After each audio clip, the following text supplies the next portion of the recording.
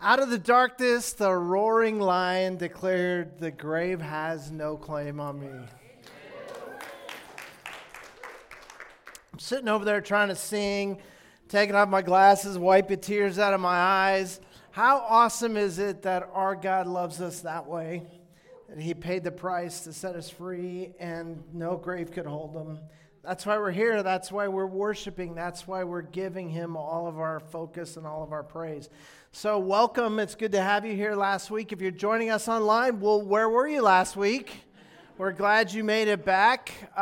If you're not aware, last week we had these terrible windstorms knock down the internet in this area, so we weren't able to live stream. So if you somehow missed last week, we missed you too, and we hope that you'll be able to go back. The actual video is not available, but we podcast the sermon. So if you just go to whatever you use for podcasts and search Grace Fellowship Duarte or search Doug Spriggs or whatever, you will find that sermon. So I want to encourage you to watch that, because that was the introduction, the beginning of a new sermon series that we just started last week. And last week we talked about sort of the perils, if you will, of being stuck. That sometimes in life you feel stuck. And I was thinking of all these different ways I could illustrate being stuck, and my plan was I was going to tell you guys a story this morning about a time when Christy and I were sitting on a plane at LAX getting ready to take off, and we got stuck on the tarmac for 3.5 hours. And it was just terrible. Well, worse for her than it was for me, but she just had me to talk to. I at least had her, so there was that. But I thought, man, that's my big stuck story. And then just this week, I'm sitting at home late at night, looking for something to watch. And I'm on Apple TV, and I come across, there is a Broadway musical that you may have heard of that is called Come From Away. I don't know if you've heard of this show. It was a big Tony-nominated show at hit Broadway in 2017, so it's a fairly new show. But they had a video version of it, and I love musicals, and so I thought, I'm going to watch this. And so I set up watching Come From Away, and let me tell you a little bit about this story. It's based on a true story, if you're not aware of this, and it took place about 20 years ago. And there's this little town in Newfoundland called Gander, Newfoundland. And the thing about this town is that there are 9,000 people who live in and around the town of Gander. That is a small town. I was trying to figure out how small is that, what do we compare that to, and I looked up, California towns to see what the comparison would be, and the comparison is Mentone. And some of you are like, what's Mentone? Exactly. Right? So 9,000 people in this town, but the weird thing about this town is that with only 9,000 residents, they have a huge international airport. Now, what in the world is a town of 9,000 people doing with a huge international airport? Well, the reason they have it is because back in the day, when they first started transatlantic flights, the planes could not make it all the way from Europe to the United States without refueling. And there's very few jet fuel stations in the middle of the Atlantic Ocean. So they put this airport in Newfoundland so that as soon as you hit land, you would have a place to land, refill your plane, and you could get all the way to the United States. So they had this big airport in this little tiny town. But I don't know if any of you heard about this, but in that September, 21 years ago, let's see, it was, I want to say, September 11th. Yeah. September 11th, 2001, something happened, right? And as the planes began to crash, all of a sudden, the decision was made that every plane in North America had to ground immediately. And so wherever you were, they said, go to this nearest airport, and it was chaotic and it was crazy. And so they thought, you know what, where could we send all these planes along the eastern seaboard? They sent them to Gander, Newfoundland. And these planes landed. In that day, they had 38 giant planes land in this little town of 9,000 people, which doubled the population of the town. So all of a sudden you have all of these planes that are landing in this tiny little town, and they don't know what's going on, and they don't know when they're going to be able to take off, and they don't know when they're going to get to their destination. What they didn't know was that planes were going to be grounded for 5 days. So all of a sudden, this town of 9,000 people has to host 7,000 more people for a week almost. One of those planes sat on the tarmac, not knowing what had happened, not knowing where they were, not knowing why they were grounded for 28 hours. And I said, I don't think I could tell my LAX story anymore. But I did hear that what they did was, in order to keep the people happy, they took all the little alcohol bottles and they just distributed them among the plane. So it turned into a party until everybody was so drunk that it turned into ugliness. But anyway, 28 hours on the tarmac waiting, and then 5 days in this little town. No change of clothes, no access to anything, no way to talk to anybody. Man. So I decided I'm not going to tell you my LAX story. It doesn't add up. But after watching that, I was thinking, man, that's a long time to be stuck. That's a hard way to be stuck. And then I started thinking, some of us have been stuck a lot worse than that. In my own life, I grew up in an alcoholic home. I felt stuck for 18 years.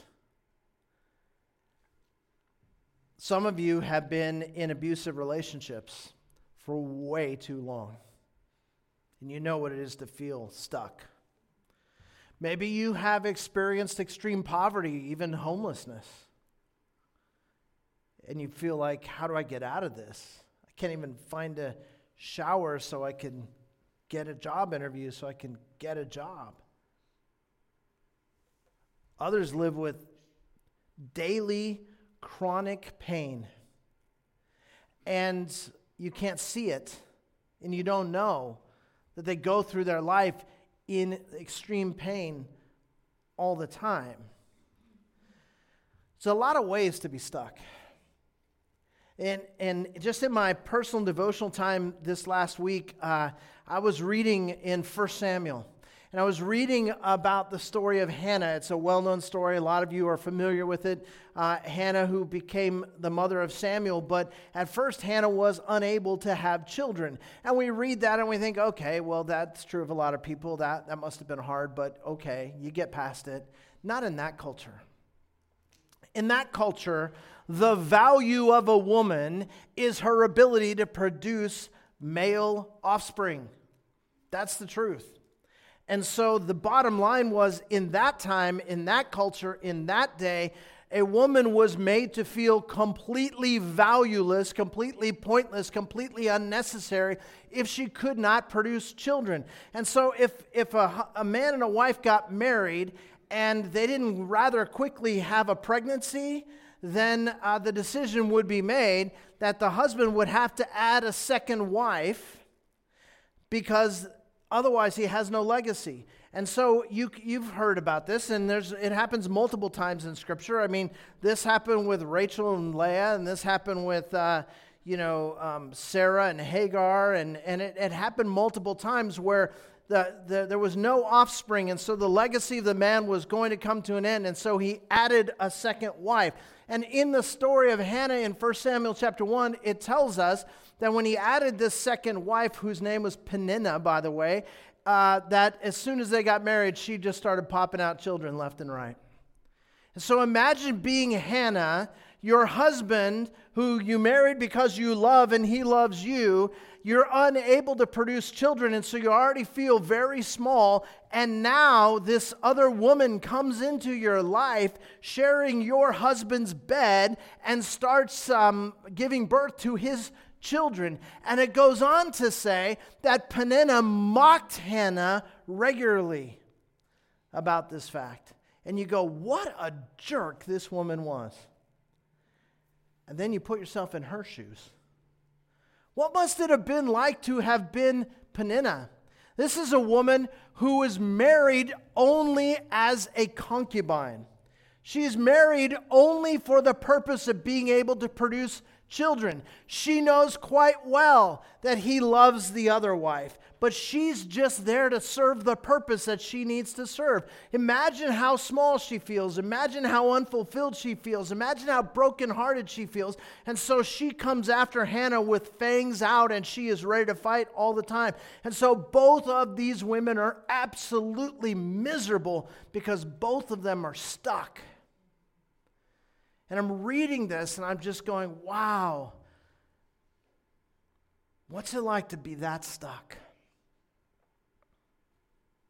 And so the truth of the matter is, I don't know what reasons you've been stuck, but all of us know something about what it's like to be stuck. There's a lot of ways to get stuck. And so last week, we started this series entitled Forward Progress, talking about, okay, how do we actually get moving?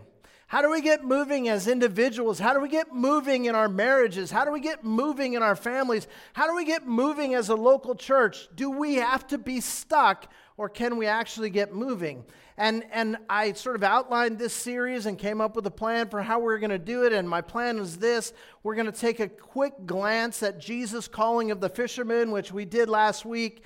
And how they had to leave their nets and their boats behind so that they could become something that they had not been, right? And then we're going to move from there, and we're going to take a quick glimpse at Philippians chapter 3 by way of introduction so that we would be able to see what Paul had to say about how do you get your life moving forward and make progress in your walk with God. And I promise we're going to get to the point where we get into some pictures in Scripture of people who are doing just that. But as I was trying to get there this week, I came to the conclusion that I was stuck in Philippians 3. I couldn't find my way out of Philippians 3. I just kept coming back to Philippians 3 and going, we haven't said enough about this. We haven't really explained this well enough. Where Paul tells us in Philippians 3 about his personal motivation. This is Paul's big statement about sort of what does it mean to get your life moving? How do you actually be successful?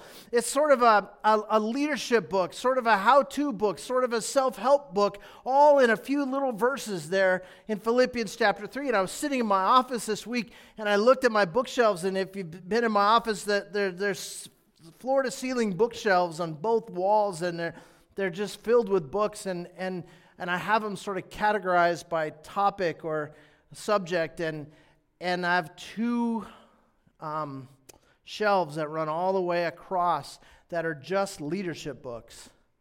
I sat there and I just did this and counted them.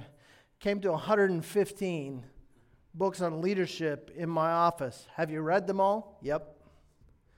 And you know what I found? That in all these books, they all say something about setting goals. They all say something about making plans and sticking to those plans. They all say something about vision. They all say something about gathering resources and building teams and motivating people. They all talk about those things. And yet when Paul, the great thinker of his day, writes his manifesto on what does it mean to actually lead a life of power, he doesn't mention any of those things. So let's go together to Philippians chapter 3, New Testament, Galatians, Ephesians, Philippians, Colossians. So it's after Ephesians and before Colossians. And go to Philippians chapter 3.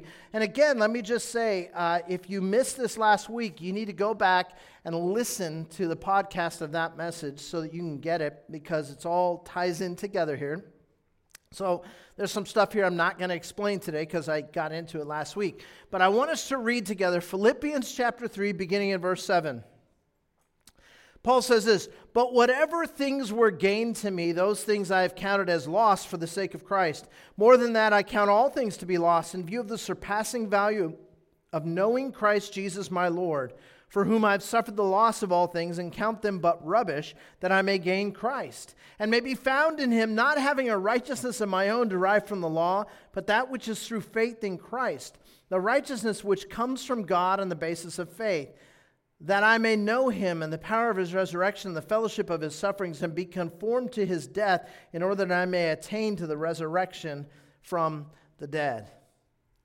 That's his manifesto.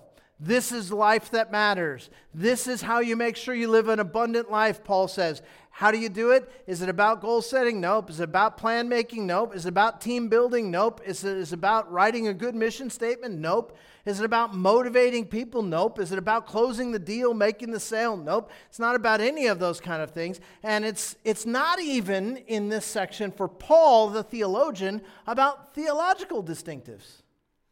And it's not, certainly, about health, wealth, and prosperity, which is what we all want to write books about these days because that's what sells.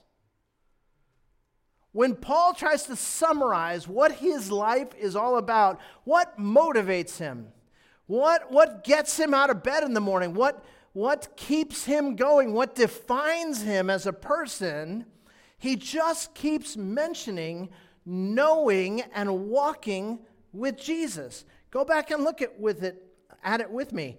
Verse 7, he says, these things that were gained, those things I've counted as loss. Why? For the sake of Christ. Verse 8, knowing Christ Jesus my Lord.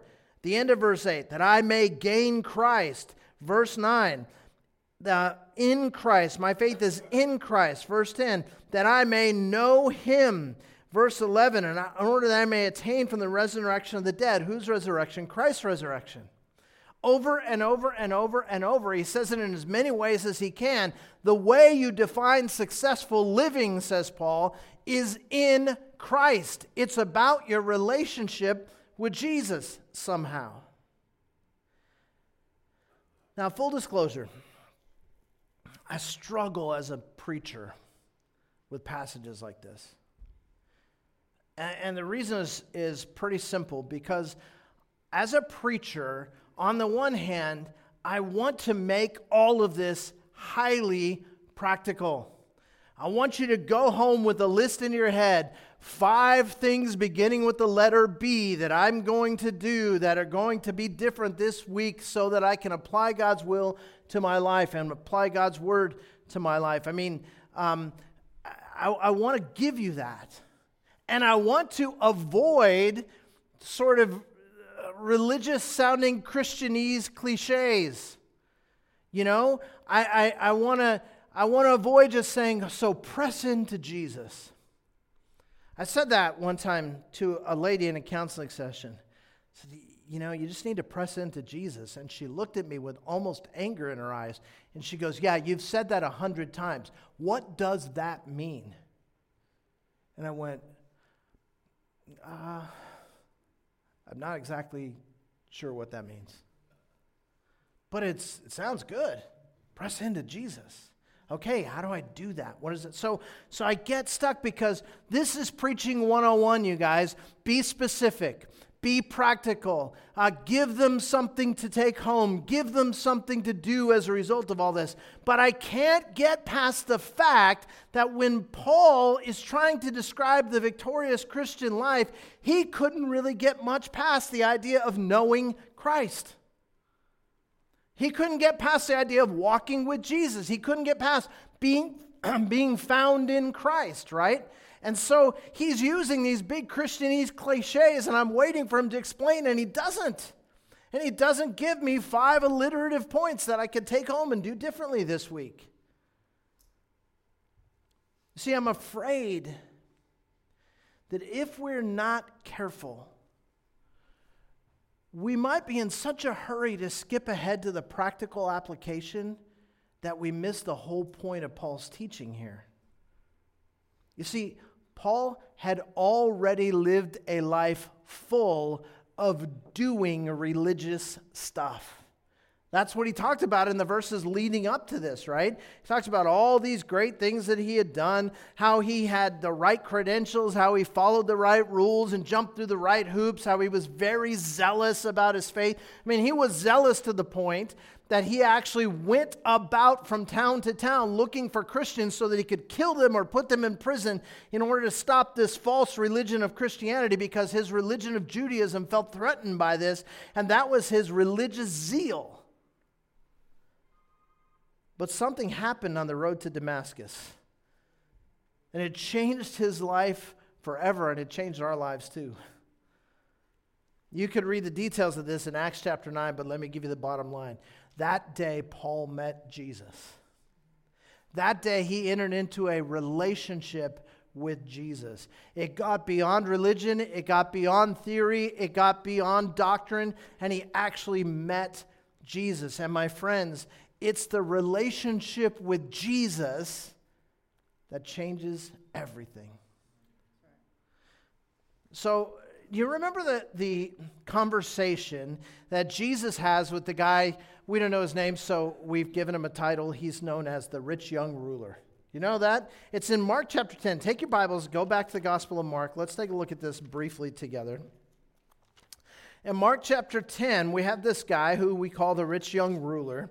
And he's coming to talk to Jesus. In fact, we're going to pick it up in verse 17, Mark chapter 10.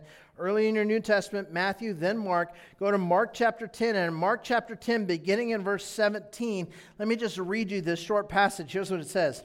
As he, that's Jesus, as he was setting out on a journey, a man ran up to him and knelt before him and asked him, "Good teacher, what shall I do to inherit eternal life?" Okay, let's stop there. He's just moving along with his sort of entourage, going from one place to another. He's got somewhere to be. And this guy comes sprinting up out of nowhere. And when he gets to the front where Jesus is, he falls down on his knees in front of Jesus. And he's like out of breath, panting. And he says, "Good teacher, what must I do to inherit eternal life?" And guys, this is the universal human question. This is religion. What must I do? We're all trying to figure out how we can work our way into God's, onto his team. How we can somehow impress God enough that he would say, "You deserve heaven and not hell." The problem is we look in the mirror every day and we go, "Yeah, I can't even convince myself of that." We know we're broken. This guy knows he's broken and he runs up to Jesus, falls on his knees and says, "What must I do to inherit eternal life?" Verse 18, and Jesus said to him, "Why do you call me good? No one is good except God alone. You know the commandments. Do not murder, do not commit adultery, do not steal, do not bear false witness, do not defraud, honor your father and mother." And he said to him, "Teacher, I've kept all these things from my youth up," which means he's a liar. But that's what he says. Verse 21, looking at him, I love this. I love that Mark includes this point. Looking at him, Jesus felt love for him. He felt love for him, and he said to him, "One thing you lack. Go and sell all you possess and give to the poor, and you will have treasures in heaven, and come follow me." But at these words he was saddened, and he went away grieving, for he was one who owned much property. And most of us have heard this story before, and we know this guy is so attached to his wealth and his stuff that he missed Jesus, and it's this incredibly sad story. But I want you to notice what it says. He says, "One thing you lack." Okay, what's the one thing? Well, we know the answer, right? Go sell everything. Give it away. No, that's not the one thing. The one thing is at the end of the statement, "Follow me." It's just one thing you lack. You're not following me. And by the way, what's getting in the way of you following me is all this stuff you're so devoted to. So get rid of the stuff so it's out of the way so you can do the one thing. And the one thing is follow me. It's the same calling that he gave to the fishermen. Leave your nets and your boats and your families behind and come and follow me. And as you follow me, I'll make you who I made you to be. That's his invitation. The rich young ruler got the same invitation that Peter, James, and Andrew, and John got. And he went away saddened because he owned much property. One thing, it's the relationship. Listen, let's not complicate this. The definition of the abundant life is to follow Jesus. The definition of the abundant life is to walk with Jesus, to know Jesus. Listen, let me put it this way. You can't skip Jesus and go straight to Christianity. Let me explain what I mean. We sometimes want to be Christians. So we go, well, what does it mean to be a Christian? Well, you're going to have to join a church, and you're going to have to stop all that, sinful stuff in your life, and you're probably going to need a fish to put on the back of your car and a really cool T-shirt and listen to the right music. There's all this stuff you need to do because you want to be a Christian. Jesus is not interested in you being a Christian. He's interested in you knowing him. It's not about all the trappings. He says, know me. We can't skip Jesus and go straight to Christianity. In my family, we grew up playing Monopoly. Now, I know you play Monopoly in your family too, but not like we do. Monopoly for us in my household where I grew up was like a religious zealotry. We played it seriously. And everyone in my family from a very young age was taught all the details of every rule, and we knew what every card said. We knew what the rent was on every single property, no matter how many houses or hotels were on it. We knew how to win at this game. In fact, the reason I married Christy was because when she came to my family and we played Monopoly, she did not run screaming from the room. Literally, it was not unheard of in my family for a full-grown adult to flip over the table and storm out of the room because he didn't like how it was going in Monopoly. Monopoly was a big deal in my family. Have I made my point? I think so. Okay. In Monopoly, I know you know the board. There's a go space, and then you got like Mediterranean and Baltic and the tax thing and all, and the railroad, right? And then there's a chance. Right? You land on chance, you're going to pick up one of those red cards. Now, picture the game's going on, and it's deep in the game. It's late in the game. All the property is owned. There's hotels and houses everywhere, and you're just heading off because now you've got to get past all these places without losing all your money, right? But if you're lucky, you land on chance, and you pick up that red chance card, and what does it say? Advance to go. Collect $200, and you pick up your little cannon, and you fly past the hotels and the houses of your opponents, and you land on go, and you say, give me my $200. That's what we're trying to do in our Christian lives. We're trying to skip the Jesus relationship and just be Christians. Guys, the definition of being a Christian is to know Jesus, to walk with Jesus. You can't skip it. Too many Christians talk about a personal relationship with Jesus, but instead of pursuing that relationship, we get busy doing Christian things. Going to church, tithing, volunteering, trying to love other people who are hard to love. My friends, if you want to experience abundant life and eternal life, you can't skip Jesus. It's all about him. In fact, let me try to help you see this again. You're in Mark. Turn to the left to the book of Matthew, first book of the New Testament. We're going to go to the Sermon on the Mount. Now, the Sermon on the Mount is arguably, not even questionably, the greatest sermon ever preached in the history of the world. We get these three chapters, Matthew 5, 6, and 7, and Jesus is just standing before a crowd giving this amazing teaching like nothing they've ever heard before. And as he comes to the end of the Sermon on the Mount, we're going to pick it up in chapter 7 of Matthew. We're going to pick it up in verse 21. Jesus has some shocking words here. After all that he has said, here's what he says in verse 21. Not everyone who says to me, Lord, Lord, will enter the kingdom of heaven, but he who does the will of my Father who's in heaven will enter. Many will say to me on that day, Lord, Lord, did we not prophesy in your name, and in your name cast out demons, and in your name perform many miracles? And then I will declare to them, I never knew you. Depart from me, you who practice lawlessness. Now, I don't know about you, but if I see a person who's able to prophesy, cast out demons, and do miracles, I say that's a God follower.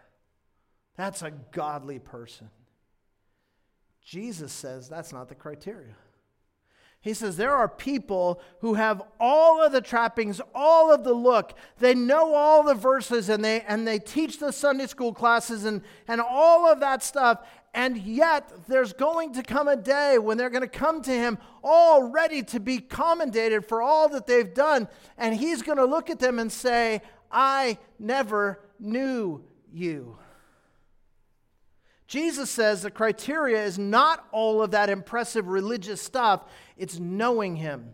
And this is probably a good place to stop and just explain the language a little bit, because English, again, is such a terrible language. And it's so limiting in so many ways. And almost every other language I know of has multiple different words for the verb to know, right? So whether that's Greek or Hebrew or almost any language I'm aware of. In fact, for me, I speak Spanish, and so I remember Spanish 1, freshman year of high school. First couple weeks, you have to learn some key verbs. And you have to learn the verbs for to know, right? And one of those verbs is saber. And saber means to know a fact. 2 plus 2 is 4. 2 plus 2 is 4, right? So that's what saber means, to know a fact. But there's another verb, conocer. And conocer means to know a person. Now, in Greek, it's the same way. The verb for to know a person and the verb for to know a fact are completely different words that have nothing to do with one another. So in the Bible, for instance, when it says something like, and Adam knew his wife and she conceived and bore a son, we're talking about a relational knowing. Do I have to explain that, or we got that? Okay? There's a relationship there, right? Talking about knowing a person. And when Jesus is talking about this issue of not knowing these people, what he's saying is, I know about you. I know about the miracles and the religious stuff and the prophesying. I know about all that stuff. Here's the problem. I don't have a relationship with you. You skipped Jesus and just went to the religious stuff. No wonder so many people are so turned off by what they think Christianity is, because what they've been exposed to is religion without Jesus. Guys, Jesus is the whole deal. He's the whole deal. My wife and I are going to be celebrating our 36th wedding anniversary this May. Yeah, you should cheer for her.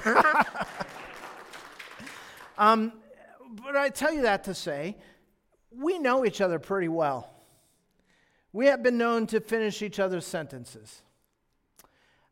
I even know how to interpret the look. Right? There are certain looks, right, husbands? There are certain looks that she doesn't have to say anything. I know when I'm in trouble, right? There's a look. I know when it's like, hey, we've been here a really long time. I'm tired. I need to get to bed. There's a certain look that says, let's get out of here. I've recognized these looks because we have been walking together, doing life together for all of these decades, almost 4 decades now. And we have gradually come to know each other better and better and better. But guess what? We're still getting to know each other. That's the nature of a relationship, right? By the same token, we all know people who are married, but they don't really have a living, growing, loving, vibrant relationship. They're still wearing their wedding rings. They haven't filed for divorce. They still live in the same house. Their names are on the same bank accounts and the same mortgage papers and all of that. They're parents to the same children. They sleep in the same bed. But their relationship is gone. We call it marriage, but it's not what God had in mind when he created marriage. Amen? So when Jesus is talking about this importance of knowing him, he's talking about something more than just the outward trappings that define us as Christians culturally. He's talking about a relationship. And here's the thing, for too many people, Christianity is just a formal religious set of stuff to do. There's church buildings today that are just filled with people. They have all the trappings, but Jesus doesn't know them. Christianity is not a religion with a set of rules and prescribed practices. Christianity is a relationship with the living God.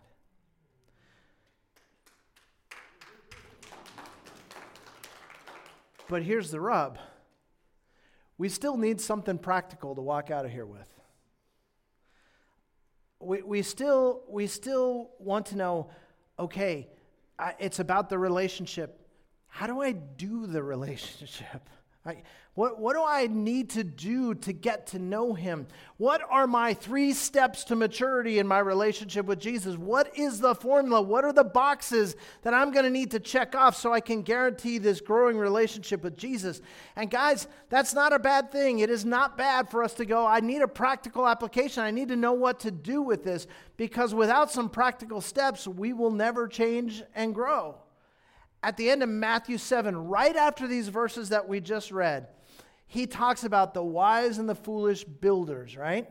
And he talks about the one guy who builds his house on the sand, and when the storms come, it washes his house away. The other guy builds his house on the rock, and when the storm comes, it endures. Now, what is the difference between these two guys? It's very clear. When Jesus finishes, he says, in verse 26, he says, everyone who hears these words of mine and does not act on them will be like a foolish man who built his house on the sand. If you act upon his words. See, these guys had the same thing in common. They heard his words. One of them acted upon them and one didn't. One ended up in destruction and one ended up in glory. So there is definitely a need for us to go, okay, how do I act upon God's word? In John 13, Jesus washes the disciples' feet, right? And then he gives them this lesson about servanthood and washing each other's feet and all that kind of stuff. And when he does that, he teaches them this lesson. But then in verse 17 of John 13, you don't have to look it up, you can look it up later. He says, if you know these things, you are blessed if you do them. So they have this incredible blessing. How many times have you thought, man, well, if God just spoke to me directly, then I would do fine. You know, I could do what he wants if I do. He would just tell me what an advantage these disciples had. You know what he says? He goes, you can hear these words all you want, but you're not blessed until you do them. So the practical side of this really, really, really matters. And I used a word picture with my grace group this week talking about this issue, and some people said, yeah, that's helpful for me. So let me wrap up my message today with this word picture. Relationships are like a spiral. All relationships are like this, right? You know this from experience. It's either an upward spiral in that relationship where things are just building and getting better, or it's a downward spiral, right? Where things are falling apart and getting worse. And that happens all the time. You see it in marriages. You see it in friendships. You see it in business relationships. And it's just as true in your relationship with God. So let me give you an example of a downward spiral in your relationship with God. I go through some trials. I go through some really hard times. And because I'm really struggling, the temptation starts coming into my life in huge amounts. And because I'm struggling, I give in to those temptations. And because I've given into those temptations, now I feel guilty. Because I feel guilty, I don't want to be in the presence of God. So I begin to stop meeting with him for prayer, because how do I talk to him with it? And he knows what's going on, and I don't want to talk about what's going on. And because my relationship with God is beginning to drift, I stop sharing with my prayer partners. I stop attending my grace group. I stop going to worship. I stop doing all these things, and that makes me further from God. And as I get further from God, I get more depressed, and more depression leads to more temptation, and that leads to more failure. That leads to more guilt. Do you see the spiral? The same thing happens in an upward way. that as I walk with God, I go through some trials, but this time I turn to God in prayer. I make it about Him. I begin to seek His face. I begin to ask Him for help. I cry out to Him. I share my burdens with my church family. There are some people that I trust that I say, listen, I need your help. I need you to pray for me. I need you to encourage me. I need you to ask me hard questions.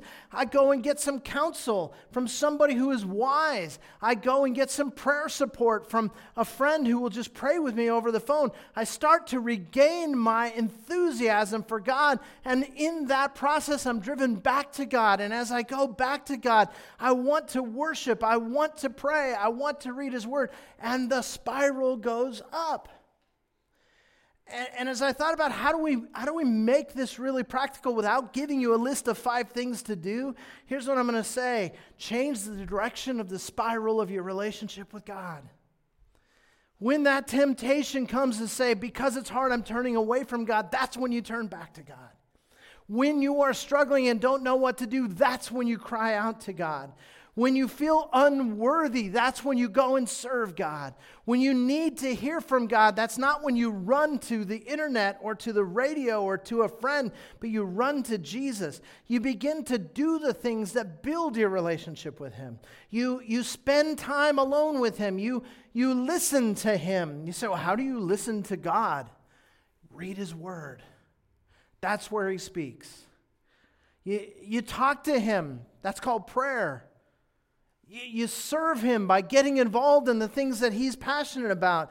You invest in the things that He cares about. You involve yourself in personal worship and corporate worship. You apply what you're learning. You get in a supportive community of other believers with whom you can be real and not be judged, and you get supported and you get encouraged and you get built up. You join a grace group. You go to the youth group. You go to the Bible study. But all these practical things are not the point. They're the means to the end. The end is a relationship with Jesus. The point, as Paul said, is to know Him. Let me just read to you. You don't even have to turn back to it. Let me just read to you one more time as we close. Philippians chapter 3, beginning in verse 7. Whatever things were gained to me, those things I've counted as loss for the sake of Christ. More than that, I count all things to be lost in view of the surpassing value of knowing Christ Jesus my Lord, for whom I've suffered the loss of all things and count them but rubbish, that I may gain Christ, and may be found in Him, not having a righteousness of my own derived from the law, but that which is through faith in Christ, the righteousness which comes from God on the basis of faith, that I may know Him and the power of His resurrection, and the fellowship of His sufferings, being conformed to His death, in order that I may attain to the resurrection from the dead. Which way is the spiritual spiral spinning in your life? What step might you take to change the direction of the spiral so that you're moving upward with Christ? What will it look like for you just this week? I can't give you a list of 5 things. What would it look like for you this week to make your relationship with God the defining priority of your life? If we can get there, we can know the abundant life.